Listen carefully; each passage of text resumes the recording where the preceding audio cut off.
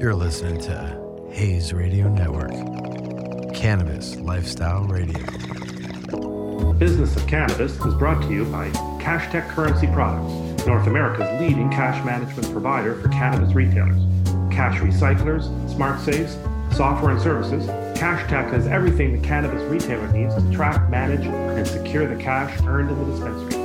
Don't take chances with your cash. Call CashTech and solve the problem. Visit www.cashtechcurrency.com to learn more.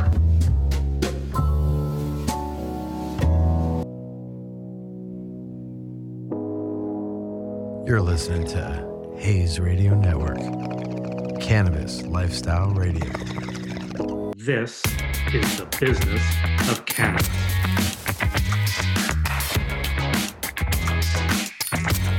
The use of cannabis.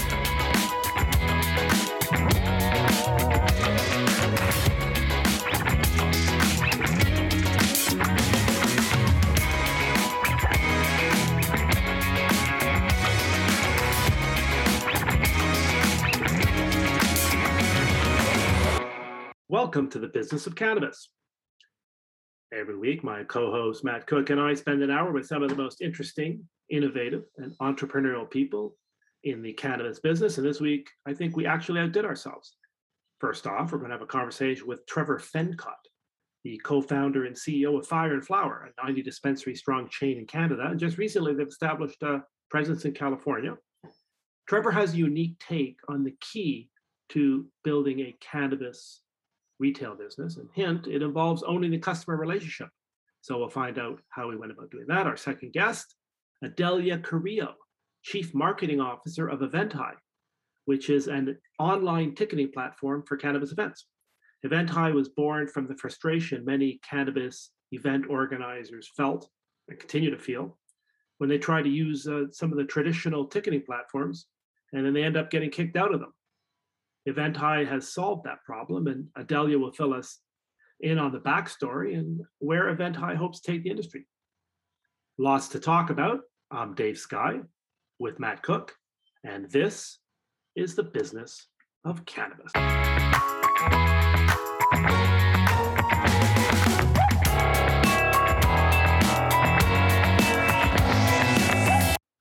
Welcome to the business of cannabis. And we have a very interesting guest to start off the show. We're pretty excited about. Trevor Fencott is with us from Fire and Flower. Trevor is co-founder and CEO.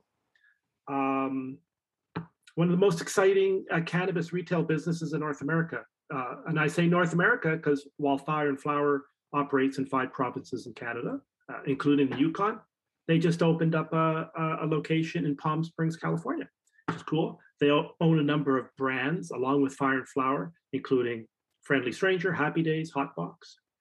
Trevor's had a long career, starting in law, which we won't hold against you. And then he added a healthy dose of tech with time in gaming, mobile apps, before getting involved with medicinal cannabis with a company called Metrum, which has since been acquired by Canopy. I'll ignore a few of the other things he's still involved with because we actually want to talk about Fire and Flower. So, Trevor, welcome. Thanks for having me. Trevor.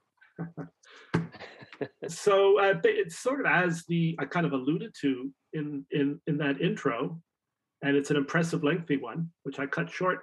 Tell us a bit about the Fire and Flower vision, because what I know about it, it's a little more complex than maybe some of the traditional cannabis retailers. So, take us through that a bit. Sure. Yeah. I mean, it really comes from my background in tech and sort of marrying that with, as you say, I was a co-founder of Metrum Health, which is the 3rd licensed producer in cannabis. So, one of the first companies in the space in a federally legal system.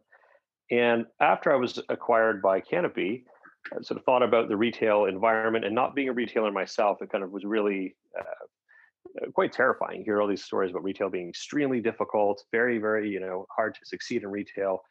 We knew that retail was coming, certainly in Canada and probably globally. And so I left Canopy and thought about this for a while and realized, actually doing some research, that most of the best retailers, the ones that are actually competing with Amazon, because Amazon's destroying retail, apparently, they all had a few things in common. And one of the things was they were tech driven. So that was actually exciting to me because coming with a tech background, that was something that I could really sink my teeth into. And they use this technology to drive deep engagement with customers, and in turn, partner with their vendor partners to make better products for their customers. And it kind of seemed like a virtuous circle. And certainly in cannabis at that time, there weren't a lot of products. Everyone, is looking at how to be the Coke or Pepsi, but we don't have those big brands yet. So it was really exciting to kind of be able to start from ground zero, build the company as a tech forward retailer, and go from there. So yeah, our story is a lot more complicated than kind of, I think, the typical business model, which is, people like cannabis. So if I open a cannabis store, they'll come and find me and buy cannabis. And that works in the beginning when licenses are sort of limited and there's not really any competition. But again, my trepidation about retail was that, it is kind of competitive. And when there's money on the table, there's going to be extreme competition at some point. And so I thought, well, why don't we build the retailer with the end in mind and build it to compete at the highest levels when that happens? And certainly in Canada, we've seen that. But Canada is much more competitive than even Colorado and Oregon in terms of number of dispensaries, per capita, but also government kind of competition with your own regulator. That's something we have in Canada. So if we can succeed in that environment and use technology, then we're very confident about the other states and markets. Geez, Matt, we're going to have to redo our business plan for our first dispensary. Yeah, it was one sentence, open dispensary, but maybe we'll have to add another sentence. Anyway, Matt. Well, I would say the other sentence is typically get bought by someone else. Exactly. That's in there. No, there's a comma. There's a comma, and then get bought by for a ton of money. That's our only business plan. That's our business model, without doing any work. That's our plan. Yeah. So when you say tech and technology, what do you mean by that, and how are you guys kind of leading the industry? Yeah, so we view technology as a complete stack of technologies on top of one another that go all the way from customer acquisition to fulfillment to customer. So they should map every part of the customer journey. Every touch point a consumer has with the retail ecosystem is a different piece of technology. And, we started with the vision of like, look, we need to actually back it up. The only job a retailer has is to own the customer journey, like own the customer relationship. Right. If you can do that, then you'll be successful. If you can't do that, then it's going to be very challenging. So we thought, look, let's make sure that we don't need to rely on outside technology for any of these pieces in the journey. So if you look at customer acquisition, there are groups like Weedmaps or Leafly that's how people, they do searches, they kind of engage with cannabis, but then you have to bring them into an ecosystem. So, and then when you do that, you're looking at something like Springbig for customer loyalty management or something. Then you're actually in the store and you're looking at, how do I do e-commerce? How do I do digital signage? How do I run promotions and do inventory management? All the way to, and that would be sort of the Dutchie on the outside. And then, of course, even how do I deliver to people, which would be like ease. So we started, though, knowing that each time you plug one of these in to your business, you've lost control of your customer. You've lost control of that relationship. So we said, like, if our primary goal as a retailer is to own the customer relationship, we need to do it ourselves. So we built a complete suite of technologies. And recently we announced the acquisition of WikiLeaf and PotGuides, which sort of completes the top part, the customer acquisition part of the journey, the kind of content-driven stuff. They come into our ecosystem, and Spark Perks is our customer loyalty management program. And then, of course, we have Highfire, IQ, which is basically our tech suite, which does sort of analytics and reporting and helps us run the business that way, all the way to Highfire One, which is our kind of e-commerce suite. All the digital signage, compliant digital advertising. We also have a product called Highfire Reach, which does that. And then we do delivery. So each part of our ecosystem is built and protected and managed by us. But you can't just do this backwards, right? You have to intend to do this in the beginning, and that's why. Yeah. You know, when I talk about us, it's like we built our first acquisition was Highfire. It was a tech company. It wasn't even a store. Right. Wow. Yeah. Yeah. So talk about that a little bit in terms of what that does and how that, you know, kind of gives you a competitive advantage. Yeah, this is so interesting because we've had people on the show and they say it's not that or I'm not saying anyone's right or wrong, but it's a very unique idea because other people purposefully look to outsource everything they possibly can, and they consider that their competitive advantage. Yeah, I would say that generally outsourcing non-core functions is a good idea, right? Like that makes sense. Like you want to use Microsoft Office. Yeah, you don't for want to sure. develop your own word processing software. Yeah. I hope, Yeah, right? fair enough. Yeah, Right.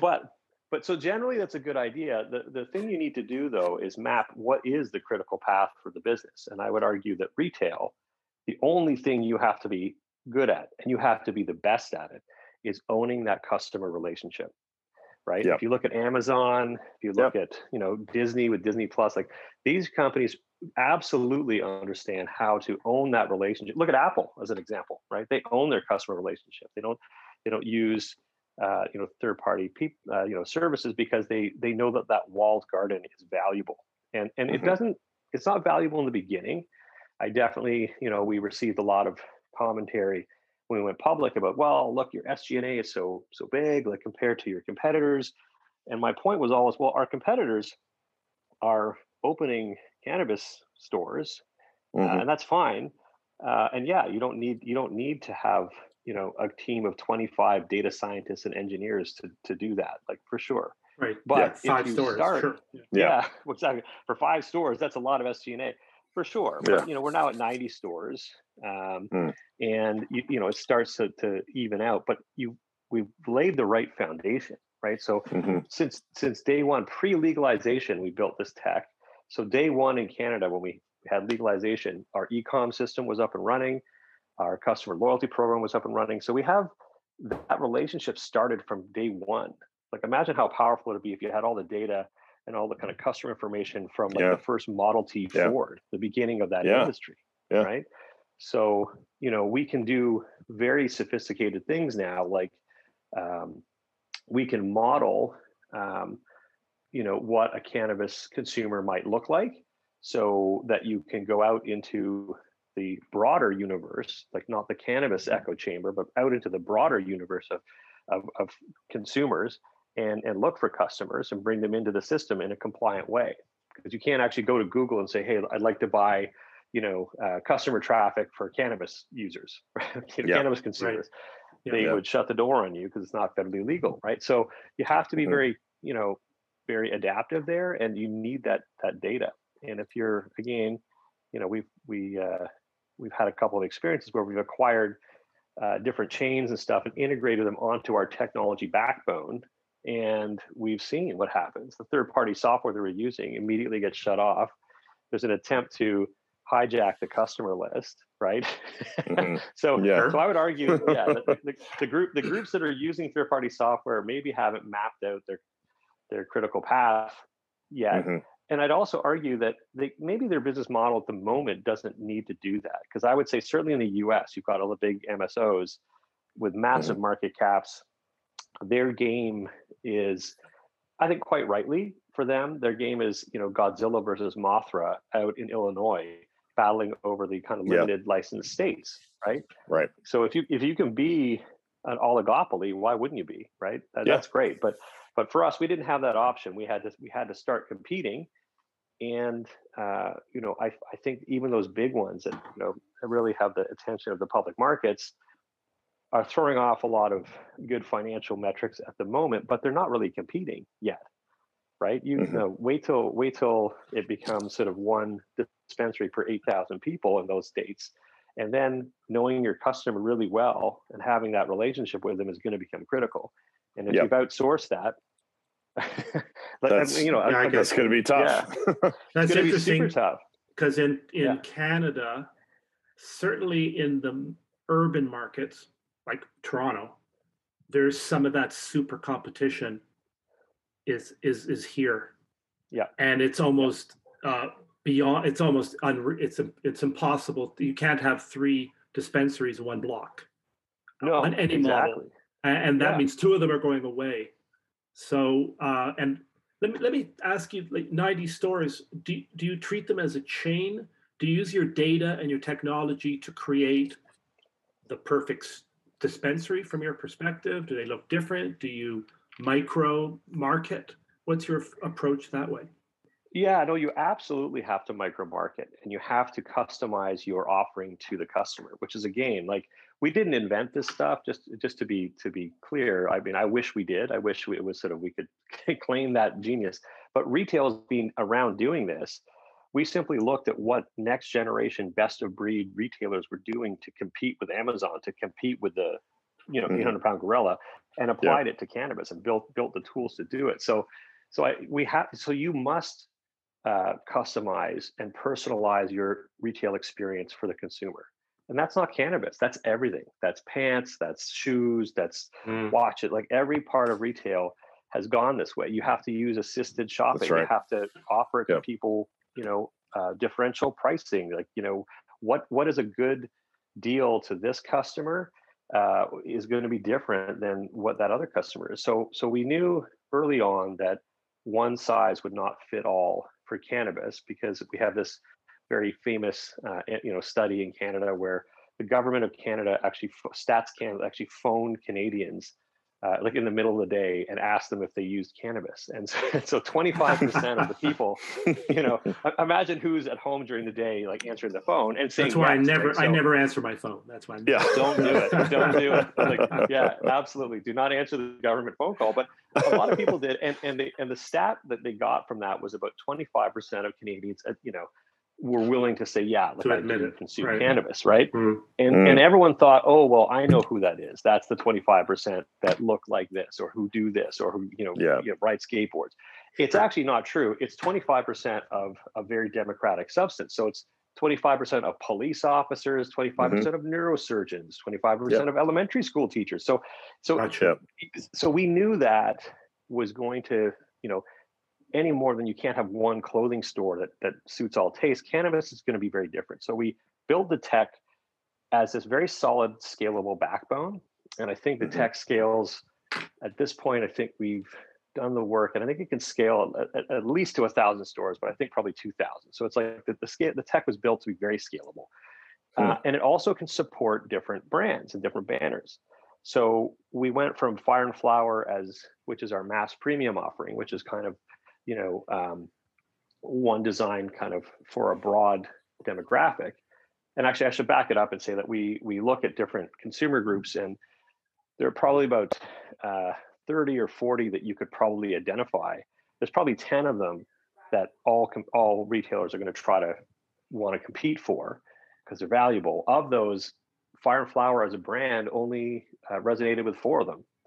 And so we thought, well, look, with marketing, maybe you can get to 5. Maybe we can introduce it to some other markets. But there's still 6 of these groups, and we gave them names. Like we have Buds and Burbs is one of our. We do very, very well in suburban areas, and that's great. Like that's a good market for us. But we were missing key markets. So when we acquired Friendly Stranger, that was really about. Friendly Stranger is like a very long-standing, chain here in Canada. It's been around since the early 90s. It's been part of the kind of evolution of cannabis legalization. So it's consumers skew, much older.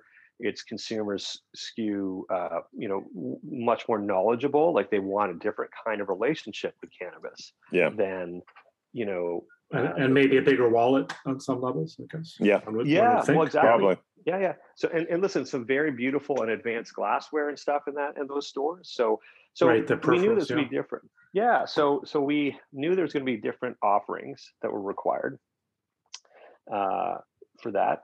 And then at the same time, can you guys hear me okay? Actually, I've got a little blurb in my ear. Yeah. Okay. No. But yeah, so we knew that the customers are going to be different. So the stores need to be different, but also that the backbone needed to extend to all these different places. So we onboarded a few different banners, and our goal was, look, when we onboard a banner, let's not change it. Let's sort of learn about who the customers really are there and how we can better service them. And, the unifying glue, so to speak, is the Spark Perks loyalty program. It's the Spark Perks members program. That's what's common between all the stores that we operate. That's the glue. It gives it a common feel when Yeah. you go in. At least you're part of this ecosystem. Yeah, That's right. cool. Yeah. Okay, so I started off with a softball question. I'm gonna ask you a hard question now. The one hard question. I promise never to do it again. But this is really cool. Why it or maybe it's mistaken. You're obviously focusing on bricks and mortar more than, say, the online kind of world. Or am I wrong about that? And why are you so high on bricks and mortar when, as you allude to, Amazon went the complete opposite way? And that's why they're destroying certain segments in retail, not all retail.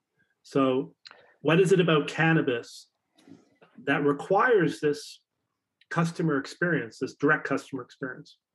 Is it the person themselves? Is it the nature of the product?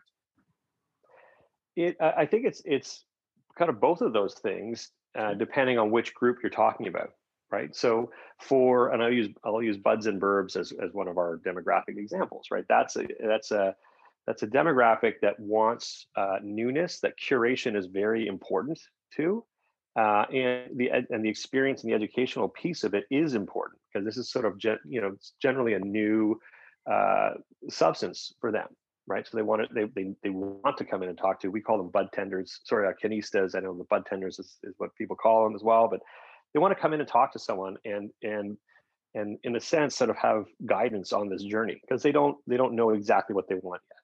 Versus, again, Friendly Stranger, perfect example. Like those customers really know what they want, really know. Yeah, sure. And you better have decades of right. Yeah, knowledge. Exactly. Yeah. And I don't need you to tell me what I want. I know what I want. You got to get out of their way, I guess. To don't mess it up. Don't ruin it by telling them how to. Yeah, interesting. Yeah. But to your point, your broader point about e-commerce and stuff, we absolutely agree. We built it with that in mind. Physical retail is always going to be important. For that, because it's the touch point between consumers and the actual product. It's the only way to kind of really know what's happening there, is just to view it in store and have that experience. But having said that, absolutely, do we look at an asset light model? 100%. That's why we built the technology background, the backbone to this. So we do a lot of delivery, and we saw it really take off in with COVID. Coming down here with 40,000 Spark Perks members, and we're up to 310,000, right? So that tells you the power of that digital engagement. Wow. Yeah. And with WikiLeaf and Pot Guides, we want to drive that. We want to double that number because those engaged customers are simply more valuable. They purchase more often. They do all these different things. So I think we're kind of the hybrid. Like we took the page from Amazon. But Amazon is simply just delivering things from other people and setting up a marketplace. I think that because we're in a regulated business, it's important to have that touch point for the foreseeable future. But we absolutely see a view. If you look at our latest announcements, when we talk about our tech platform is now powering branded online dispensaries. So you can go think of any brand you want. You guys could have a brand if you want. And it's sort of like, here's our branded dispensary. You have sort of white label product produced by another licensed producer or something, or not. You just curate your stuff from our existing catalog. It's your web presence, your online. It's just fulfilled by our stores locally. And if we don't have a local store, then we'll find someone else to fulfill it. Right. So that is super asset light, but you have to have built the tech to do that. And, again, with respect to kind of the massive footprint and revenue growth that we've seen from the MSOs, that's just simply not technology that they have. We know they don't have, right? Yeah. so we're a little slower out of the gate because we can't directly. They have more square footage. I get it. That's right. Yep. Yeah. Interesting and challenging, And that's what the purpose of the show is. At the end of the day, it's a business, and that's why I find so interesting. You say, like, you didn't invent retail. It's a unique product, and there's a lot of unique aspects to it. But at the A lot of nuances. Yeah. Yeah. We are talking to Trevor Fencott from Fire and Flower. Fireandflower.com if you want to find out more or find a store. And check out one of the 90 locations, including Palm Springs, California, for our Palm Springs, California listeners. Trevor, I want to thank you very much for being here, and we're going to have you back. Thanks, Trevor. It was great. And find out like when you have 180 stores, and then when you get 1,000 stores. It'll be an interesting conversation.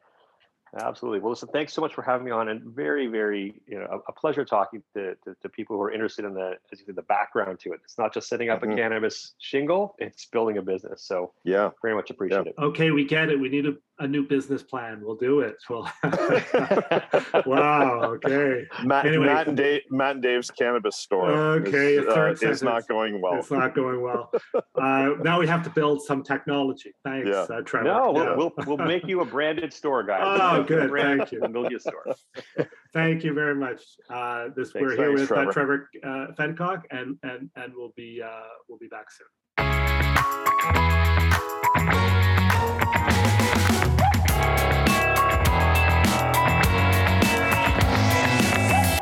The Business of Cannabis is brought to you by CashTech Currency Products, North America's leading cash management provider for cannabis retailers.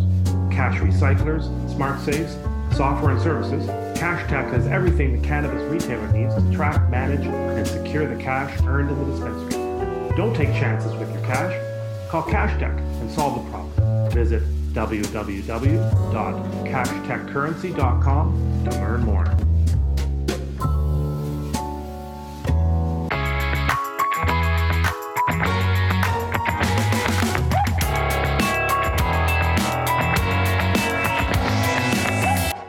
So welcome back to the Business of Cannabis.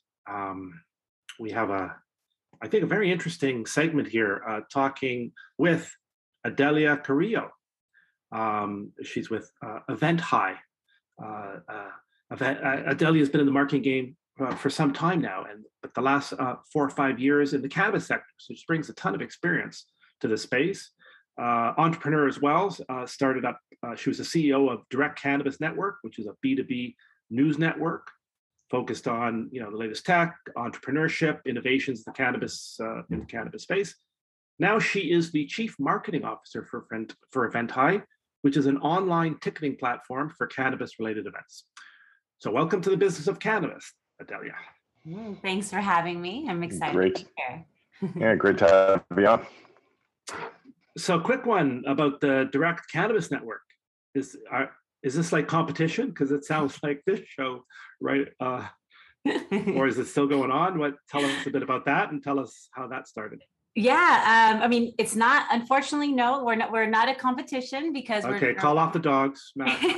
Don't worry about it. That's right. Yeah, we're good. We don't need to go into the fighting. We don't have to go into our spam mode. Yeah. Okay. No, but yeah, I would say it was a great venture.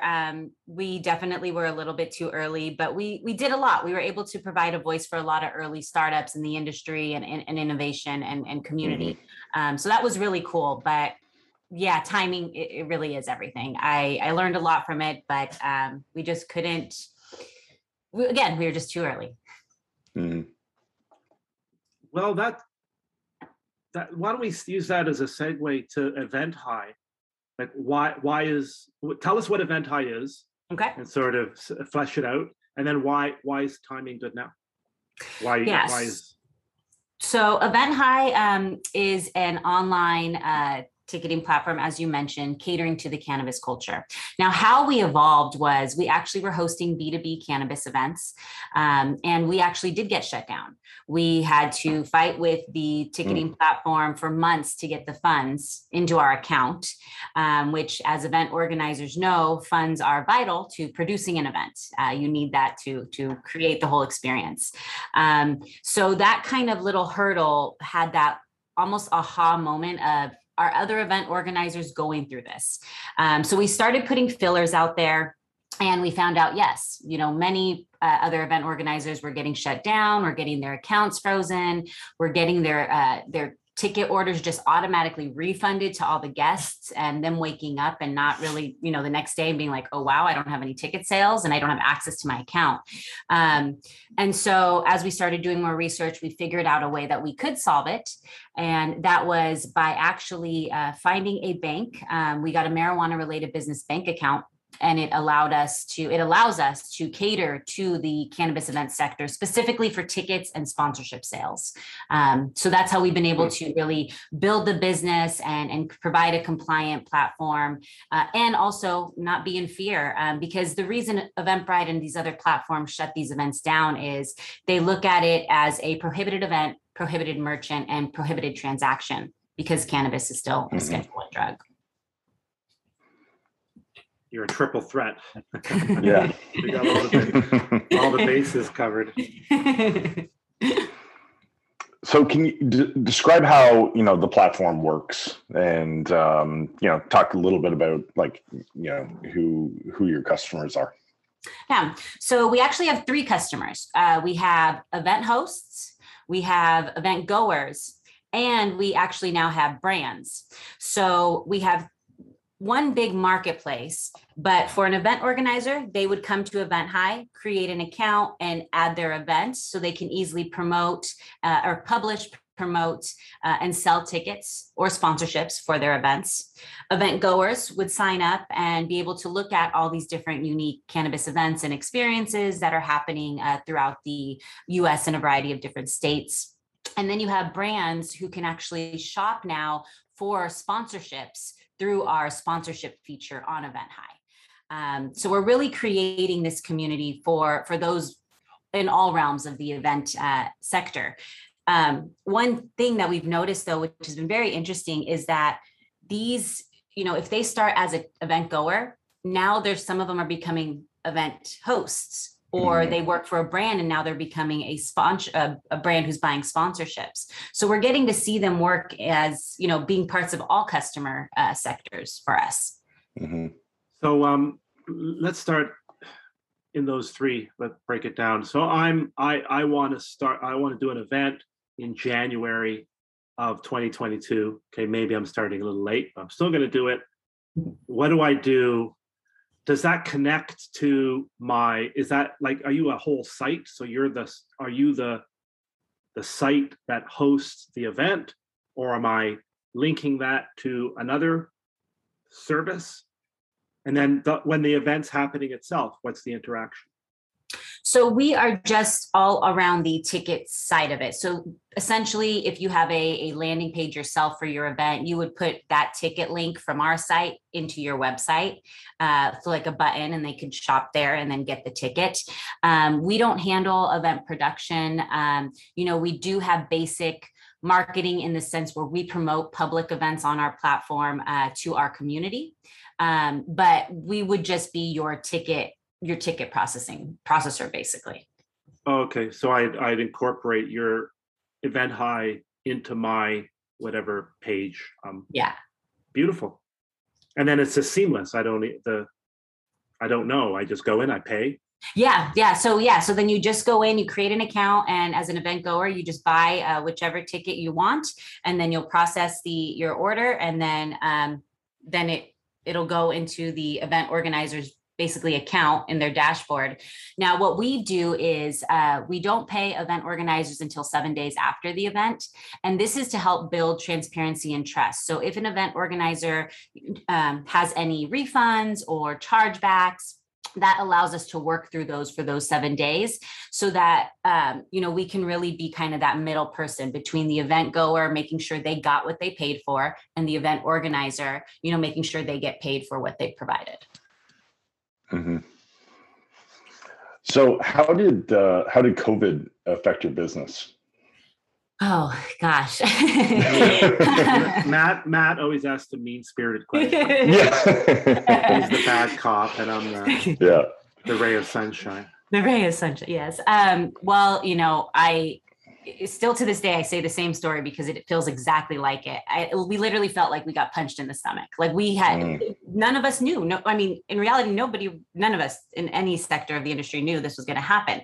So we quickly, though, and I give a major credit to the team, we pivoted very quickly. We figured that, we didn't know how long this was going to go for, but we saw literally 90% of our business within a month completely disappear. They either canceled, postponed, and this was state by state. So we're watching state by state canceling on our platform. And it was not the best feeling, but we really, again, pivoted and we're like, okay, what can we do? So we figured two things. We're going to focus on education. So we really started providing, our own virtual events to educate event hosts on, what the future may look like, giving them updates of what we're hearing by these state by state guidelines for the event sector, what they're allowing states, how many events, how many people you can have at these events. So that's one component. The second part was we started offering a new service, which was virtual event production services. So we don't have like a feature where we're not a Zoom, but we could help you manage the event production behind the scenes for a platform like Zoom or Hopin or Run the World. We ended up partnering with 3 virtual event production platforms and again, offering that service to event hosts so that they didn't have to try to learn some new thing because they're used to in-person events. The majority weren't used to this virtual online thing. And that actually turned out to be something that kept us going and kept us alive. I mean, we're here, we made it through the hardest part is what I'm imagining of COVID. So that's, it definitely helped, but we also were able to stay relevant by being that resource and educating to our community. Is that still happening, the virtual element? Because we're seeing a bit of that sort of people aren't sure which way to go, but there's a lot of advantages to the virtual. There's probably more advantages to the hybrid. Yes. Are people continuing to now offer both, or as this we sort of come back to life, or do you find it people are trying to revert to the traditional model? What's your take? So what we saw was in February of this year, that's when in-person events really kicked off, and it was going good until honestly about probably 3-4 weeks ago, we started seeing less and less in-person events. They're still happening, but they're now more intimate. I would say there's a lot more intimate events that are happening, smaller gatherings. But we're now starting to see a spike in virtual events coming back. The hybrid component, though, is the one that really thrived that we saw throughout this February to end of summer kind of thing. It makes sense for event organizers and the sponsors because event organizers potentially sell a cheaper and another ticket, and they can also provide sponsors with more brand awareness in person to the people that are there, and then online through whichever virtual platform they use. Let's jump to the sponsorship angle. How do you facilitate that? It's intriguing. I know it's a big part of it. I know it's one of the most difficult things to do because you're focused on one thing, and then sponsorships are that other aspect of it. How do you guys facilitate that? So right now that feature is in beta, so it's still very simple and new, but event organizers are using it. So basically how it works is right now they send us their sponsorship deck and we build out their page basically. So it'll turn, instead of event organizers sending their PDF, these large, huge files of PDF, sending it to brands, they just send them a link now. And on the link, it shows their sponsorship deck. And then the brand can just select and purchase which sponsorship they want. Now, that's not an automatic yes. It actually gets sent to the event organizer and they get a notification saying, do you approve or deny the sponsorship? So now they can see, yes, this is a good brand that aligns with my event, or no, this brand is not what we're looking for. And they'll say no. And then from there, once they approve it, then it gets finalized. So again, we're kind of just that component where event organizers they were getting shut down again on other platforms trying to sell sponsorships. So we were able to get that approved by our financial institution that said that sponsorships align with the event. So we can cater to that.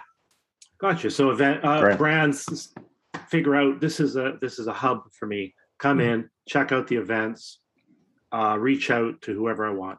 Yeah. Yeah. Make that happen. Yeah. Yeah. And then pay.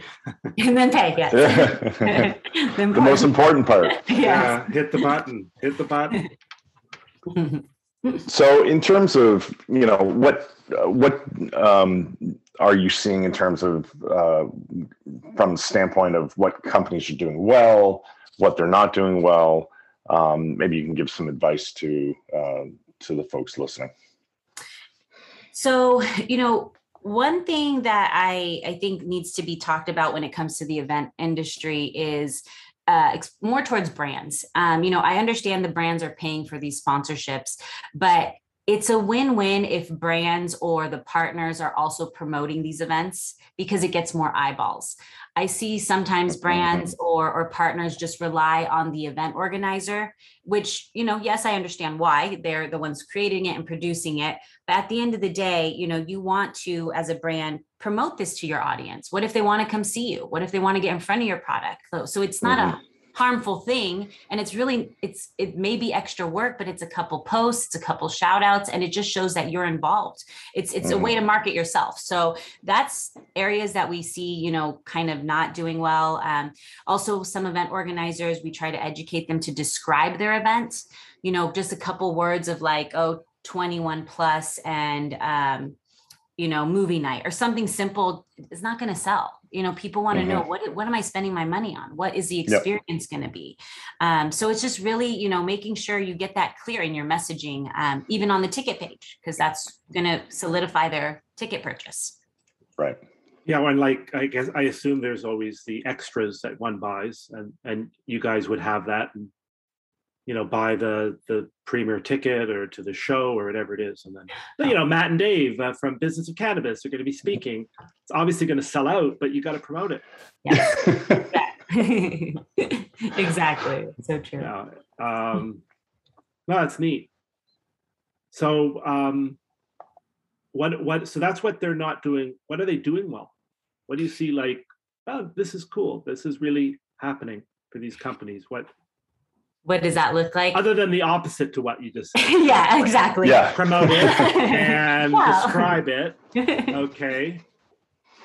What are they doing sort of weeks before? Or maybe maybe you've answered that question. Yeah. So one thing I would like to kind of be a little bit different than the first thing is more of the unique experiences they're creating.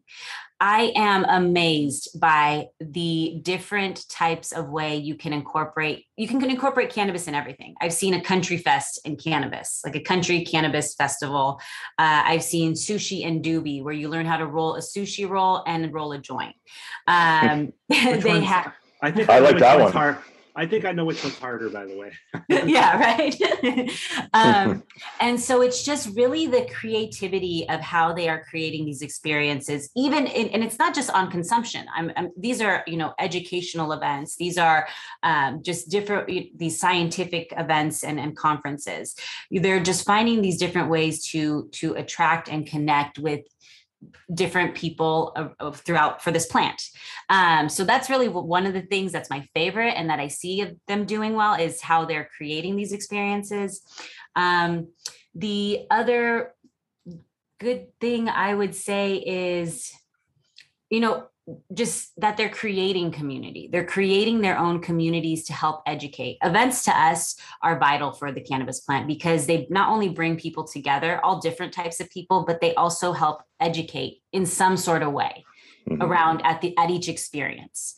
Whether it's learning about a product, whether it's learning about the history of the plant, whether it's learning about a brand. So everything around these events somehow educate for the plant. And I think that's great. So how does your pricing model work? So we, if anybody that wants to use Event High and they don't and their tickets are free, they don't have to pay anything. If there is a ticket cost, there is a service and processing fee.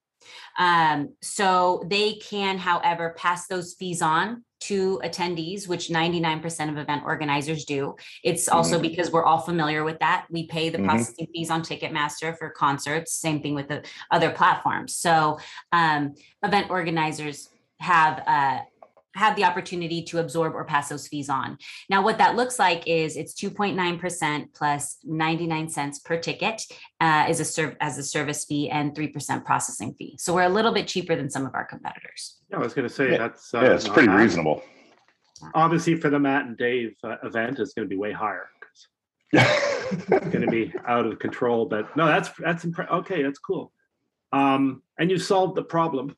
I don't want to pump up Event High too much, but it does sound, it's like so simple because it's just what works. I assume it's what people expect. Yeah. They don't expect to have a problem paying for something. Yeah, that's what we definitely were here for. We're here to solve that problem. Now it's started to build this community, and we're actually now in the realms of getting out of beta. So we're in public beta. COVID kind of slowed things down for us, unfortunately, but it was obviously even more strategic for us because it gave us more time to really look at what we're building and what new features we're going to offer. So now we're back on the roadmap, and that timeline's moving forward again. So we're super excited. So Sounds Delia, that's great. And so we're here with Delia Carrillo of Event High. And that's what's the website? I should have eventhigh.io. Eventhigh.io. Check that out if you want more information. Thanks very much. That was really interesting. And it's always great to hear about a focused product that solves a problem. And we don't have to spend 20 minutes trying to figure out what do they do? Why am I calling this person? It's great. And without event, cannabis needs these events. COVID has been very problematic, but as a new industry that's growing is critical. And how ridiculous is it that there was problems just trying to pay for a ticket? I mean, maybe 100 years ago that was a problem. You wouldn't expect it. So thanks very much for sharing the Event High story. Yeah, thanks for joining us. Yeah, thanks for having me.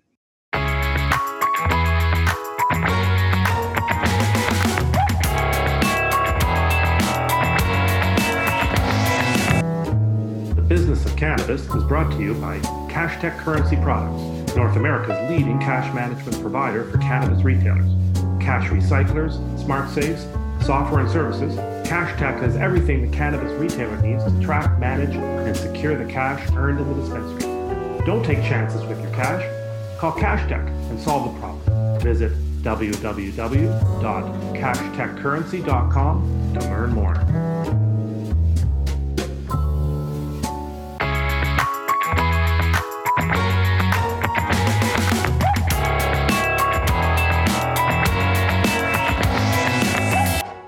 So a lot raised. We had two guests, Trevor Fencott of Fire and Flower and Delia Carrillo, Event High. Really interesting issues. I'm sort of reflecting back on what they were saying. And if there's a commonality of theme, we've got two companies trying to establish a brand out of their platform. One is sort of a retail cannabis platform. The other, a ticketing platform, but both are trying to create value. I'm believing that's what the customers are going to resonate with. I find it interesting. Maybe Fire and Flower they have some brands. They have over almost 90 locations. So clearly store is important. And we've had other people on the show who think it's about the store, or other people who say, no, this could be the age of the brand. It's going to be interesting. I think, at the end of the day, it's going to be about the customer, and the customer is going to decide, whether it's the brand or the experience. If you think of other products, there's products that sell for a premium, lots of them, obviously, that are unrelated to their price. $400 for a pair of running shoes, or $10,000 for a Hermes purse, or whatever it is. Is cannabis going to be a commodity? Is that going to be the big winner? Are people going to care about this tech platform in terms of Fire and Flower? Or is it going to be like Amazon, where they really care and they really love it? It's kind of that interesting dilemma, right? It's, I think you kind of need both in this environment. You look at, if you go to a dispensary, you want a good customer experience. but what happens post-sale? What happens to nurture that customer and keep them coming back to your store? Is it the brand? Is it the experience? Is it the product? And I think it's a combination of all three. Yeah, and also short term, long term. Maybe short term, right? You're right, but you won't get to the long term unless you handle the customer exactly. Right. And I think that's the case. I think there's still a lot of uneducated people that are hesitant to consume cannabis because they don't know what they don't know. Right? You walk into a liquor store and buy a bottle of wine, you know exactly what you're getting out of that. You don't necessarily, and maybe you're brand loyal, maybe you're not, but you know exactly what you're going to get out of that. And I think a lot of people are maybe a little hesitant to go into a dispensary because they don't know what the experience is going to be like. I think education is a big part of it, and just making people feel comfortable, like an Apple store. Yeah, the definitely the alcohol example, because clearly that's about brand. A liquor store certainly can create an atmosphere, but ultimately you're going in there to buy usually something you're going to buy, or 100%. Even if you're browsing for wine, it's a particular type of wine, but it's not because I love this place. There is exceptions to that, obviously, but. Yep. But cannabis seems to have, for all this branding and tech, super important. It's definitely long term. But right now, I wonder if it isn't. Where can you create this, like you say, comfort level? And I think that's really important, especially to people that have never consumed it before.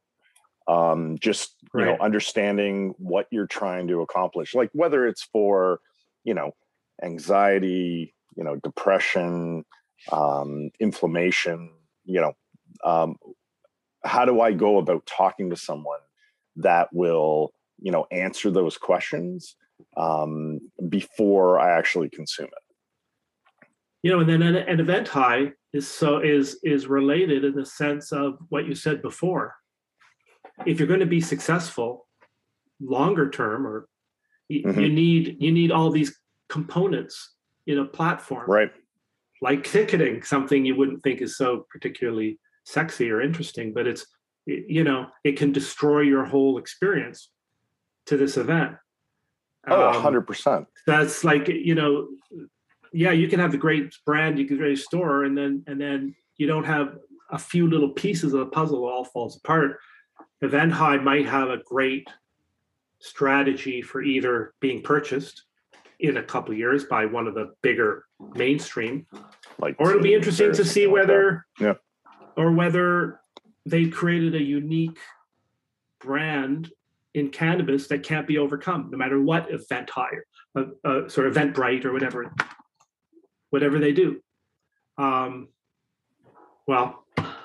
I guess in a couple of years we'll have these two people back, and we'll figure out, we'll solve the problem. It is interesting though. Like these are problems that people don't even think about until they have the problem, like with Event High. Yeah, and maybe that's too late, but yeah, you're right. And maybe there's something to the platform, and maybe they can get the message out. Hopefully, we can be part of that to say, hey, there is a solution, and there's a problem that you don't even know about.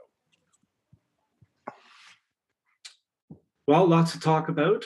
So, as always, we want to thank our guests, Trevor Fencott of Fire and Flower, and Adelia Carrillo of Event High. Next week, more of the same as we talk to the most important people in the cannabis business. Also want to thank my co-host, Matt Cook. Always fun. And thank you, Dave. And thank you for all listening. And this has been another edition of The Business of Cannabis.